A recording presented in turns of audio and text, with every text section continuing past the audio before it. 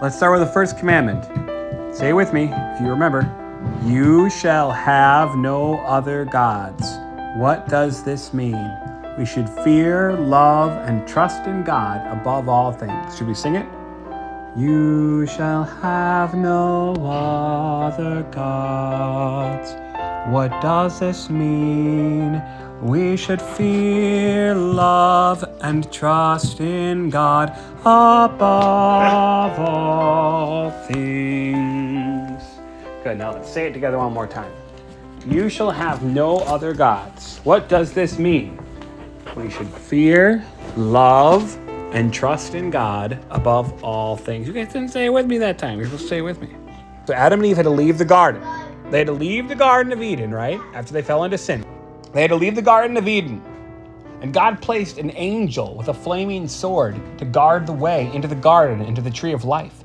Because he didn't want them to eat of the tree of life anymore. Since now they had to leave the garden. So they go out of the garden, and it says that they have a baby. Now that's kind of interesting, right? Because remember, God promised that their baby was going to be the Savior. Do you remember that? Yeah. But not necessarily right away. This baby was not the Savior. I said, but Eve thought it might be, though. Eve thought it might be the Savior because she named him Cain, which means acquired. She said, I have acquired a man who is the Lord. So she named him Cain. She thought he was going to be the Savior, but he wasn't. She had another child, Abel.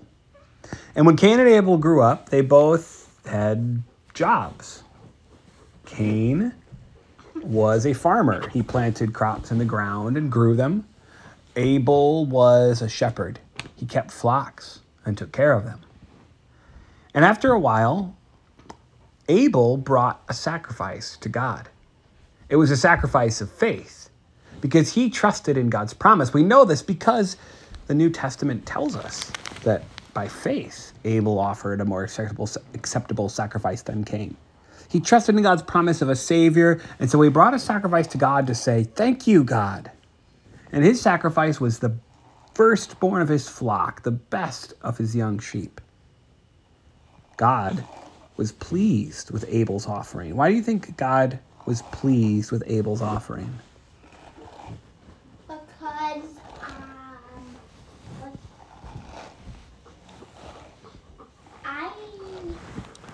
Well, it was because Abel had faith in God's promise. When we trust in God's promise of a Savior, our sins are forgiven. And those who trust in God's promise and have their sins forgiven, well, God is pleased with the works of faith that they do. So when Abel brought his sacrifice of thanksgiving, God liked that. Cain also brought a sacrifice. He brought some of his crop to God. But God was not pleased with Cain's sacrifice. Why do you think God was not pleased with Cain's sacrifice? Well, if God was pleased with Abel's sacrifice because Abel had faith in God's promise, why do you think God was not pleased with Cain's? Because he did not believe in God's promise. In fact, Cain's offering was an offering of self-righteousness, an offering of works. He brought a sacrifice to God, not to say thank you, but in order to, prove that he was good, or to make God think that he was good. He thought that he deserved for God to like his sacrifice. So when God didn't, Cain was angry. He looked at Abel and how Abel's sacrifice was accepted and how his was not, and he was mad. So God came to Cain and he said, Cain, why are you angry? Why is your face fallen? Can you show me what it means to have your face fall? Look at me. So when you can't see. No, show me your face. Okay, now show me a happy face. Now show me a sad face. It's like your whole face fell. Look at me. Right? Your eyebrows and your smile, they are up when you're happy, and then they come down when you're sad. So God said, why is your face fallen? Why are you angry? If you do well, you will be accepted. But now, God warned Cain, sin is crouching at the door. Its desire is for you, like a tiger waiting to pounce on its prey. Pounce! But God said, you must rule over it.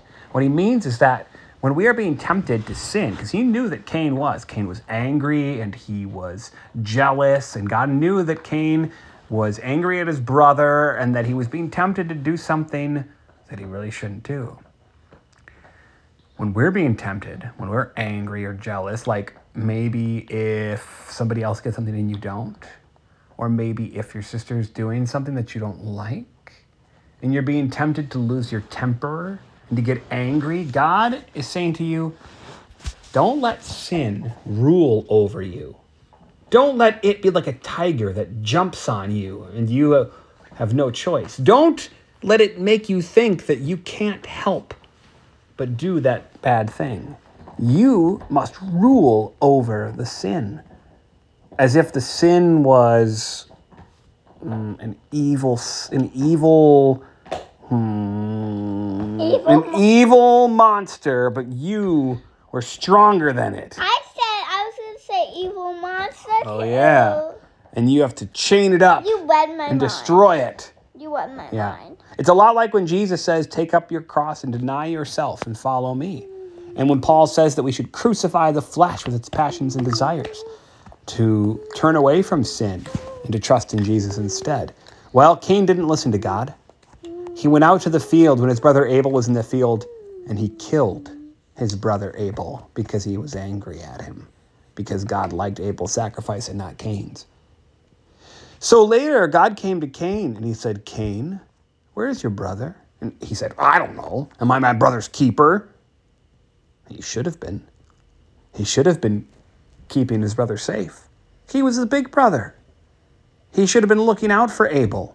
He should have been helping Abel. He should have loved Abel. Instead, he had killed Abel. And so God said, what is this that you have done? Your brother's blood is crying out to me from the ground. And then he told Cain that he would be punished. He said that he would be a wanderer on the earth, and the earth would no longer bring forth fruits for him. Meaning, if Cain tried to be a farmer and plant crops, it wouldn't grow crops for him. It would grow crops for everybody else, but not for him. He wouldn't be able to be a farmer. He would have to wander around. And do you think that Cain, when God confronted him and when he told him his punishment, do you think that Cain was sorry? Yeah. No, he wasn't. He said, my punishment is too hard for me to bear. He wasn't sorry. He was sorry for himself. He wasn't sorry that he killed his brother. He wasn't sorry that he had hurt his parents. Because, how do you think his parents are going to feel when they find out that Cain murdered Abel? They're going to feel awful. They're going to be really sad. He doesn't care about that. He doesn't care that he broke God's law. He only cares that he thinks his punishment is too hard. That's a reminder, too. When you guys get into trouble for something that you did that was wrong, and then you get a punishment, sometimes you get sulky and angry at mom or dad for making the punishment. Well, that's like Cain. Don't be angry that you got punished. The punishment is there to teach you not to do it. Be sorry for what you did. But Cain said, anyone who sees me will kill me. He was worried that people would hear about what he had done, and that when they saw him, they would kill him. And God said, not so. I'm going to put a mark on you so that if anyone sees the mark, they will know not to kill you. So even though Cain killed Abel, God didn't want to kill Cain, because God thinks life is very important. And maybe God was hoping that one day Cain would be sorry. I don't know. We never really hear much about Cain again. He also went to heaven. No, I don't think Cain did. No, not Cain. Oh, Abel? Abel did go to heaven. He was a believer. Well, after that, Cain had to leave and Abel was gone, but God gave Adam and Eve another son. His name was Seth. And they named him Seth because it basically meant that he had replaced, God had appointed them another son in place of Abel because Cain killed him. And this son, Seth, was the one that Jesus eventually would be born from. He was a child of promise. He wasn't the Savior, but the Savior would come from him. And another important thing happened. After Cain did that terrible thing, and after many years went by, and the people started to be more and more wicked, it says that people began to call on the name of the Lord. So the believers in God, when they looked out at the world and they saw the bad things that were happening, they gathered and they would hear God's word. And we don't know exactly how that worked, but probably Adam would tell them about God's word. Maybe he would tell them how God had shown him all the animals and God had brought Eve to him and told them the words that God had given him in the garden and about the garden. And most importantly of all, Adam didn't die for a while. He lived for 950 years. Wow. Yeah. And most importantly of all, Adam would have told them about the promise of the Savior, the same one that Abel trusted in, and that through Seth, the Savior would come. And so the people had hope and comfort and peace, even in the midst of a troubled world filled with terrible sins, like when Cain killed his brother. Christ be my leader by night as by day, safe through the darkness, for he is the way. Gladly I follow, my future his care. Darkness is daylight when Jesus is there.